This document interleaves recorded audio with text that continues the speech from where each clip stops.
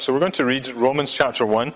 I want to read just from verse 15. I can't remember what I said in this order of service, but I'm going to read from verse 15 anyway, down to verse 25.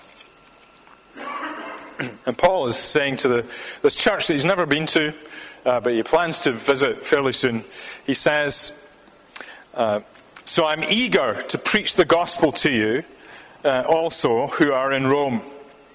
For I am not ashamed of the gospel, for it is the power of God for salvation to everyone who believes, to the Jew first, and also to the Greek. For in it the righteousness of God is revealed from faith to faith. As it is written, the righteous shall live by faith. For the wrath of God is revealed from heaven against all ungodliness and unrighteousness of men, who by their unrighteousness suppress the truth. For what can be known about God is plain to them, because God has shown it to them. For his invisible attributes, namely his eternal power and divine nature, have been clearly perceived ever since the creation of the world, in the things that have been made. So they are without excuse. For although they knew God, they did not honor him as God or give thanks to him. But they became futile in their thinking, and their foolish hearts were darkened. Claiming to be wise, they became fools, and exchanged the glory of the immortal God for images resembling mortal man and birds and animals and reptiles.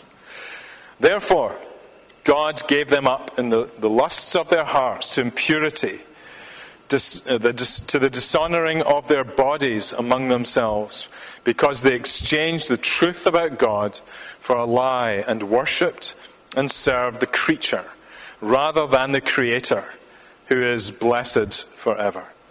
Amen. Let's pray, shall we?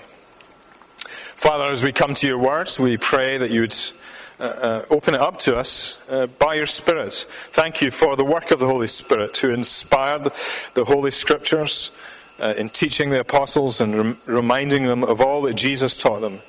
And now that same Holy Spirit is at work in us to open up and bring light to the Word of God.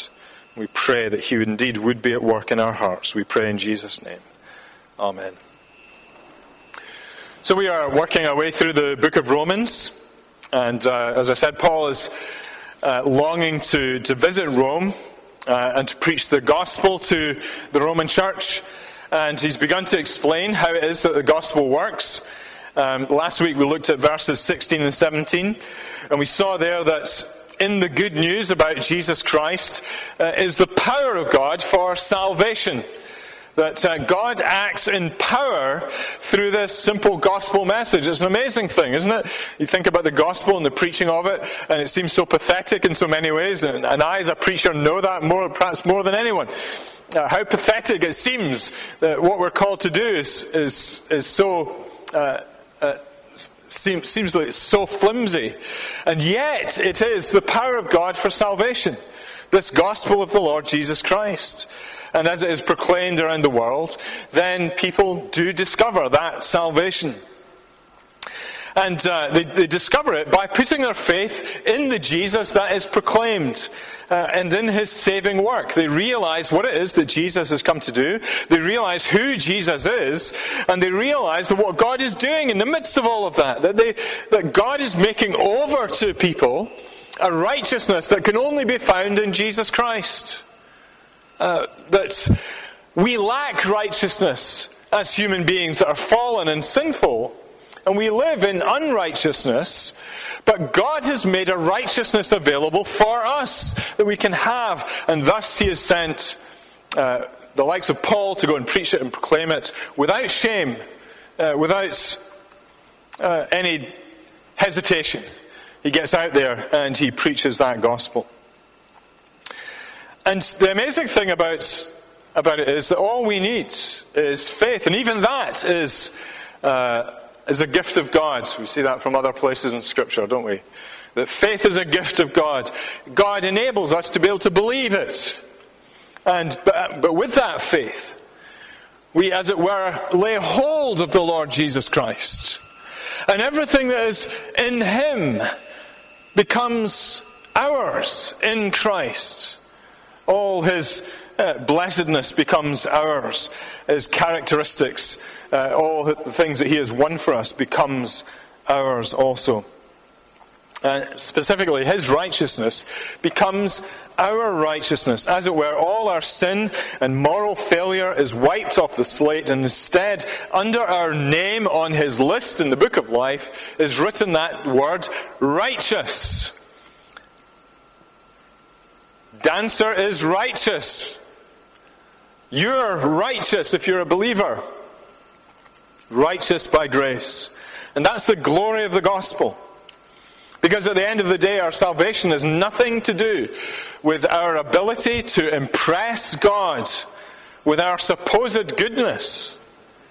It's everything to do with Jesus Christ's saving work for us and the grace of God that demonstrates towards us. And all we do, as it were, is we stretch out our weak hand of faith to a Saviour whose hands are already reached out to us. And he takes us up and snatches us to safety, the safety of eternal salvation. Now, of course, all of that's enough of a sermon in itself. Could just stop there, I suppose, having preached the gospel to you.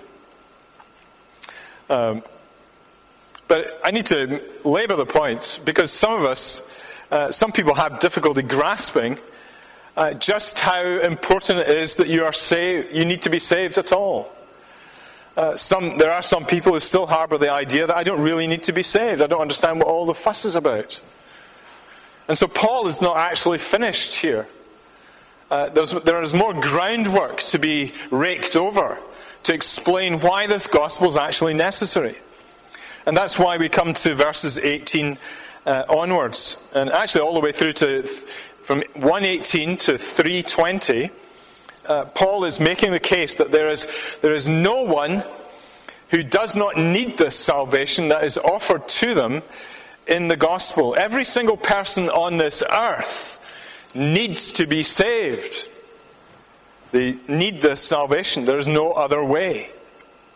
And so what we're going to do now is to begin to wade, as it were, into the sea of bad news that Paul is about to set out before us. The bad news of the condition of the of humanity. And that's necessary, isn't it? In order to fully understand the beauty and the glory and the wonder of the good news, we really need to understand the bad news also. And just to understand how bad it actually is. So I've got three big headings that I want us to think about this afternoon, up to verse 25. Firstly, to think about a wrath presently revealed. A wrath that is presently revealed. Secondly, I want to think with you about how mankind has no excuses. Mankind has no excuses. And thirdly, and perhaps cryptically, the danger of living a lie. Living a lie. So first of all, the wrath that's presently revealed. And in this passage we come across this concept of the wrath of God. And in the New Testament, apart from the book of Revelation, it appears, that word, wrath, appears most often in the book of Romans, 10 times in fact. So what is wrath? What is God's wrath? If I may, let me quote John Murray, the great writer, the great Reformed writer on this. He says, wrath is the holy revulsion of God's being against that which is the contradiction of his holiness. I'll say that again. Murray has a habit of writing very densely, and you have to think about every word. But wrath is the holy revulsion of God's being against that which is the contradiction of his holiness. And so, wrath is when God acts in righteousness to apply his retributive justice to the one contradicting his holiness. And therefore you find in verse 18 that this wrath is being revealed quote verse 18, against all ungodliness and unrighteousness of men. When he says men there, he means men and women. He's speaking generically there. But it's just worth pausing for a moment to think what he's saying there. What Paul, if you look back to verse 17, remember verse 17? Paul has spoken about how the gospel is revealed. In the gospel, a righteousness is revealed that is received by faith. It's a righteousness we don't have, a righteousness we need for salvation, but now it's revealed in the gospel. Yet if people who are left in their own unrighteousness because they have not acted in faith to receive God's righteousness, what they then face is not indifference from God, but rather they face a holy wrath and anger from God, which flows from His justice. So there are only two options. You either have the gospel revealed in the righteousness of God revealed in the gospel of Jesus Christ, and you receive it by faith, or the wrath of God is now presently being revealed to you, which flows from His justice. So let me just say a couple of things about this wrath.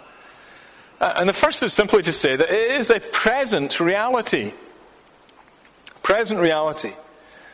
And this comes from the verb in verse 18, where he says that this righteousness, this wrath rather, is revealed from heaven.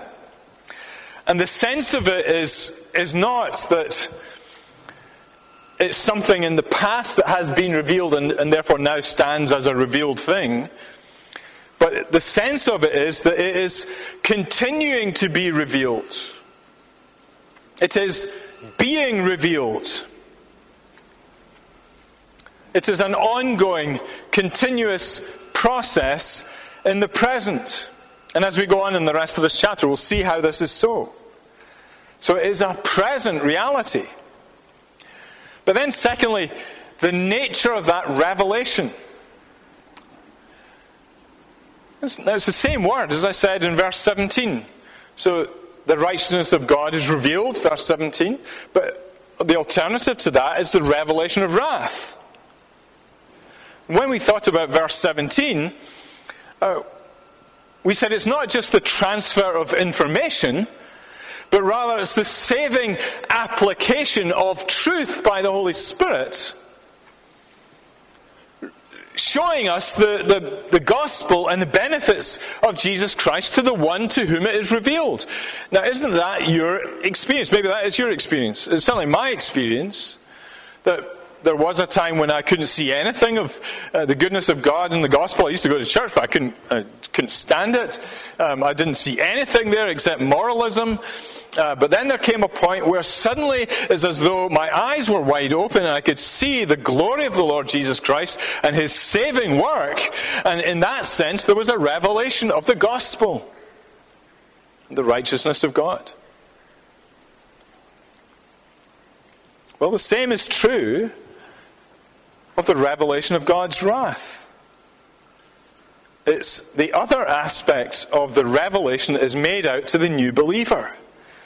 It's one of the things that truly marks him or her out, is that when they become supremely conscious of the great danger that they are in if they do not have Christ. And all that is left is judgment and wrath if they do not come to Christ. And so you look at yourself and you see how horrible your own sin is to God. And it's not just that you've been found out, but it is that you realize that actually your sin is a real problem, that you yourself see it as it truly is and why it deserves God's wrath. And more than that, you're also able to rightly see the world around you as hopelessly lost and in danger as well as it wallows in its own sin.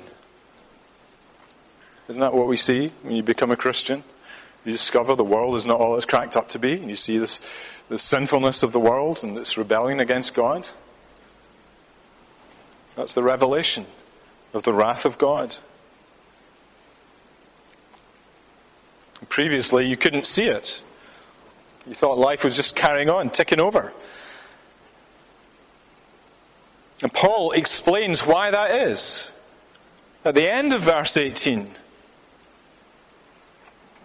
that men and women, they have ungodliness and unrighteousness, and who by their unrighteousness suppress the truth. For every person who is not a Christian, there is an internal act of suppression going on in them who have not had that revelation, who by their unrighteousness suppress the truth. So do you see what happens when somebody truly receives the gospel of Jesus Christ and becomes a Christian? Two things are revealed to them. Firstly, the righteousness of God revealed as they look at Jesus Christ and the gospel that is preached. And their heart goes out to him. They want to receive him. And secondly, they see wrath at work that they couldn't see before. The anger of God against sin. Present reality. Now you might be thinking, but there are plenty of people in the world who don't know this. And there are some people that believe that because the gospel has not been heard, then surely they have an excuse. And they might say, well, they didn't know, did they? They didn't know. And you may think that yourself. And you may think, well, what about my family members, my friends? And they claim they don't know. They don't know anything. How are they accountable for that? Well, Paul anticipates that. This is what he comes to next. Mankind is without excuses. So point number 2, mankind is without excuse. If you look at verse 20, Paul says that directly. So they are without excuse. How did he come to that conclusion? Well, verse 19 says this: For what can be known about God is plain to them, because God has shown it to them. For his invisible attributes, namely his eternal power and divine nature, have been clearly perceived ever since the creation of the world in the things that have been made. There is enough information there, enough revelation, general revelation, in all that has been created for all people to be without excuse. And these qualities can be perceived by all, says the Bible. And Paul spells it out. People know about God. They know about at least a divine being with eternal power and a divine nature. They know about it. Now, how can this be the case? Haven't scientists studied the world enough to know that God is not to be found anywhere? Well, two things to say. Can I give you a silly analogy to the scientist who says, we've looked for God and we can't find him? You know, Khrushchev, the president of the Soviet Union, who sent Yuri Gagarin up into the sky, said, we sent a man up into space and we didn't find God. Or something like that. With all the arrogance of an atheist. Well, here's a silly analogy. If you were to take a train from Birmingham to Wales, and as you're going along, you pass through the border, and you see a load of rocks, white rocks laid out on a hillside, and they seem to spell out the words, "Welcome to Wales." What would you think about that? Would you think, that's amazing? These rocks have just appeared there randomly, and they say, "Welcome to Wales." What an amazing thing. Or would you say, oh, somebody must have done that? I think you would. Somebody must have planned that and laid it out so you could send a welcoming message to every visitor. Now you could, if you're a skeptic on the train and you get off the train, you could go and examine those rocks. And the thing is, you won't find the people who put the rocks there. You won't find, you need not even find any evidence that people have been there at all. The rocks are just sitting there, spelling out "Welcome to Wales." But what you do have is the thing itself, the sign that says "Welcome to Wales." a sign made of rocks. And that in itself is evidence that somebody has put it together. Now, that's what's true of the universe. You cannot hunt for God in the universe and find him unless he chooses to appear. And you need not find any specific evidence that he has ever been here. But what you do have is the thing itself. The existence of creation in its entirety is evidence enough of God's existence. So that's my silly analogy. I hope that helps. But here's the second thing to say about this. This verse is saying that people inherently know the truth about God's existence. I think this is really important for us as Christians to believe. When we're rubbing shoulders, as it were, with our colleagues and our neighbours and our friends, people who don't believe the gospel of Jesus Christ, and they will claim that they don't know God and that there is no God, and they'll say all kinds of strange things. But what this verse is saying to us, and this is true, and this is something we need to believe, is that people inherently know the truth about God's existence. It is a truth that people know, but they try to suppress it. But it's there. Creation yells to everybody. And they have a sense of it inside themselves. And so, if that's true, and it is true, then when you and I are talking to somebody who's not a Christian, there is something that you and I know about that, and the Bible knows about that person that maybe they do not acknowledge about themselves. That they have a knowledge of the existence of God. And that should help us in our evangelistic conversations.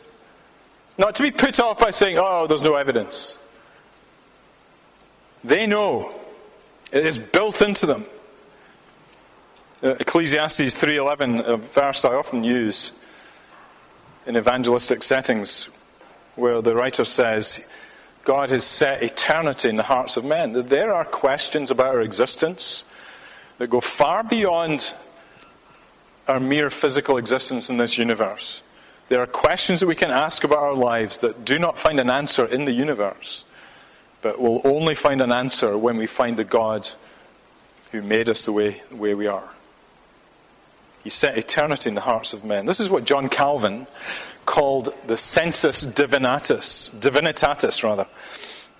this inherent sense of divinity in human beings, planted in human beings, because that's how he is made. So be encouraged as you go and talk to your non-Christian friends. They have a knowledge that they do not necessarily acknowledge and are trying to suppress. And it just needs you to go and start raking over the ground a little bit with your gospel conversations, because then it'll start coming back to them. Be encouraged. And so Paul comes to this conclusion then at the end of verse 20. They are without excuse. Because the rejection of that plain evidence of creation is to suppress the truth in unrighteousness. So friends, Paul is painting a picture of a humanity that is desperately trying to persuade itself that God is not there. As it were, pulling the bed covers over your head in the morning like a grumpy teenager and saying, I don't want to face reality today. This is what the world is like. And if I can just hide here under my covers, then maybe God will go away. Well, any parent knows that, and any teenager knows that your parents are not going to give up that easily. Paul says, no, the wrath of God is being revealed against your unrighteousness. There are no excuses, and there is nowhere on this earth that you can hide from God. And so I ask you this afternoon, is there anyone here this afternoon who has that sense building up within them, that there is truth to what Paul is saying? That there is a God, that one day, no matter how hard you try to avoid him, you will one day have no choice but to meet him. And though you try to suppress those thoughts with all your might, they just will not go away. Is there anyone here like that today?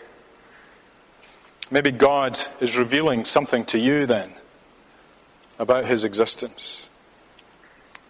But Paul's not finished here. Because lastly, Paul now speaks about such a person and how they are living a lie. And this takes us to the final part of our passage. Paul knows that man is made in the image of God and made to be in relationship with God.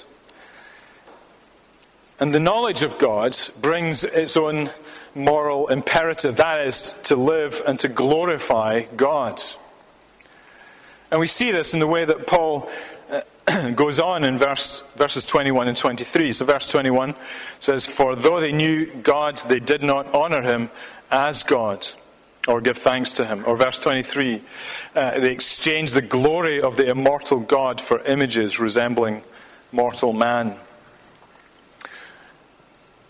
Man's ultimate purpose in this created universe is to bring him glory, to give praise and thanks to him. That's your purpose, that's my purpose.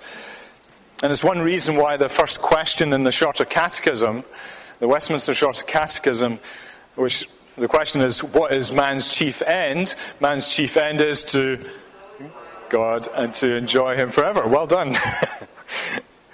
Well done. To glorify God and to enjoy him forever. So what happens then when man, as it were, has pulled the blankets over his head and seeks to ignore God? What happens to mankind when he tries to do that? Well, can I quote G.K. Chesterton at this point, who said this very profound thing, amongst many others that he said: when people stop believing in God, they don't believe in nothing. They believe in anything. And it is a strange thing that today, in our modern, sophisticated, Western, educated world, we find people all around us beginning to believe anything but the truth. And we see this here in verse 23. They exchanged the glory of the immortal God for images resembling mortal man and birds and animals and reptiles. You get the proliferation of every kind of religion under the sun. Sometimes people ask me when I'm evangelizing with and sharing the gospel with somebody, yeah, but what about all the religions? How do you know which one's the right one? And why are there so many anyway? Well, here's the reason. Man will believe in anything. They'll make up anything just to get away from the God that exists. And so they'll worship any created thing. Every kind of religion under the sun. And the essential characteristic of every religion under the sun is that you worship something that's been created. And Paul identifies images that come from the pagan world, which is commonplace at Paul's time. But don't think that that limits what mankind can create with his imagination. Whether it's pursuit of pleasure or money or power or some other religious construct that you make up by yourself, or the scientist who believes in the ascent of man, or the absolutizing of my internal feelings about what my true identity is, whatever it is, you make up out of your own imagination some kind of God to worship, some kind of fundamental principle to give your life to, anything but God.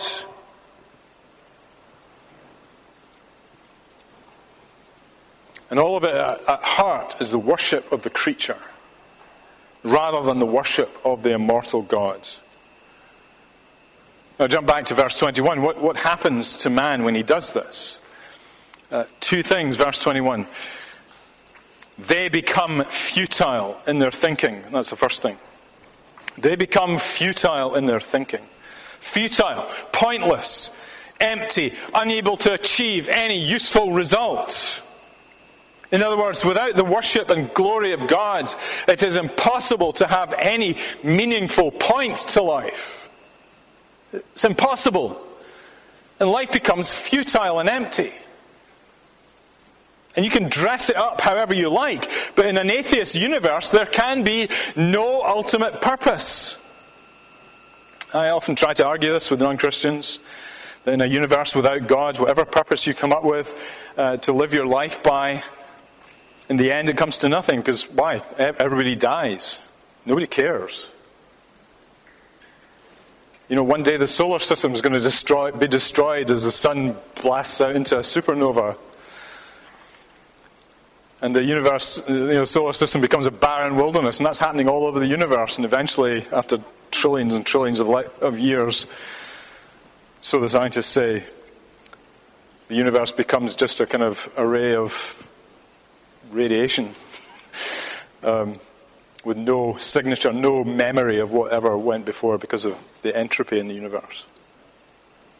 It's pointless. An atheist universe is a pointless universe. There's no purpose to it. And though we might scream as we desperately look for a point to it all, there is no one listening in a godless universe. Nobody is listening. Their thinking becomes futile. But here's the second thing that happens. Their hearts become places of darkness and foolishness. Again, verse 21, and their foolish hearts were darkened. The word foolish is the word from which we get the word moron. It used to be a term of abuse I used as a teenager. I'm not very proud of that, but it used to be a technical term, isn't it, for a fool. And the human heart becomes a dark place without God. Verse 24 tells us that the human heart that is not given to the glory of God is a place full of lusts, passions, unsatisfied longings of the human heart. And instead of those longings being directed towards God, they are directed towards impurity, sin.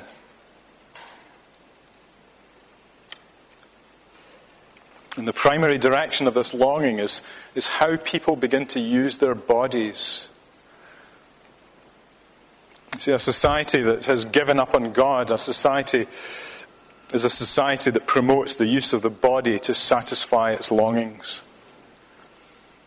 Whether it's the promotion of the human body to sell things, or the presentation of beautiful celebrities and celebrity culture, or to boost TV ratings, or all the more sordid aspects of our culture that I dare not mention.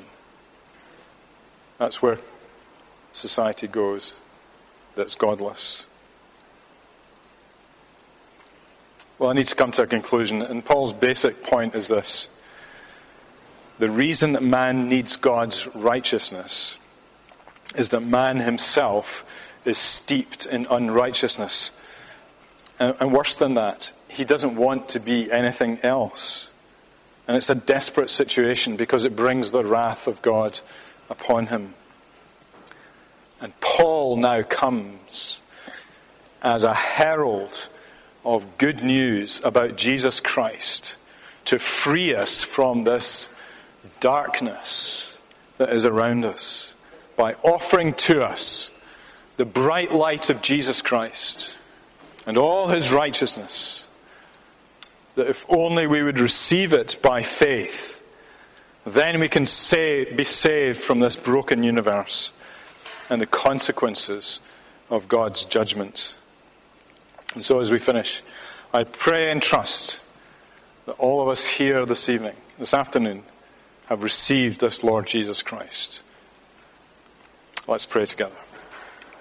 Father, thank you for your words. Thank you for the sharp, penetrating nature of it, that it reaches into our hearts and tests us and questions us, but presents to us truth. We pray that you would help us all to see more clearly and more wonderfully the glory of the gospel of Jesus Christ. For his name's sake we pray. Amen.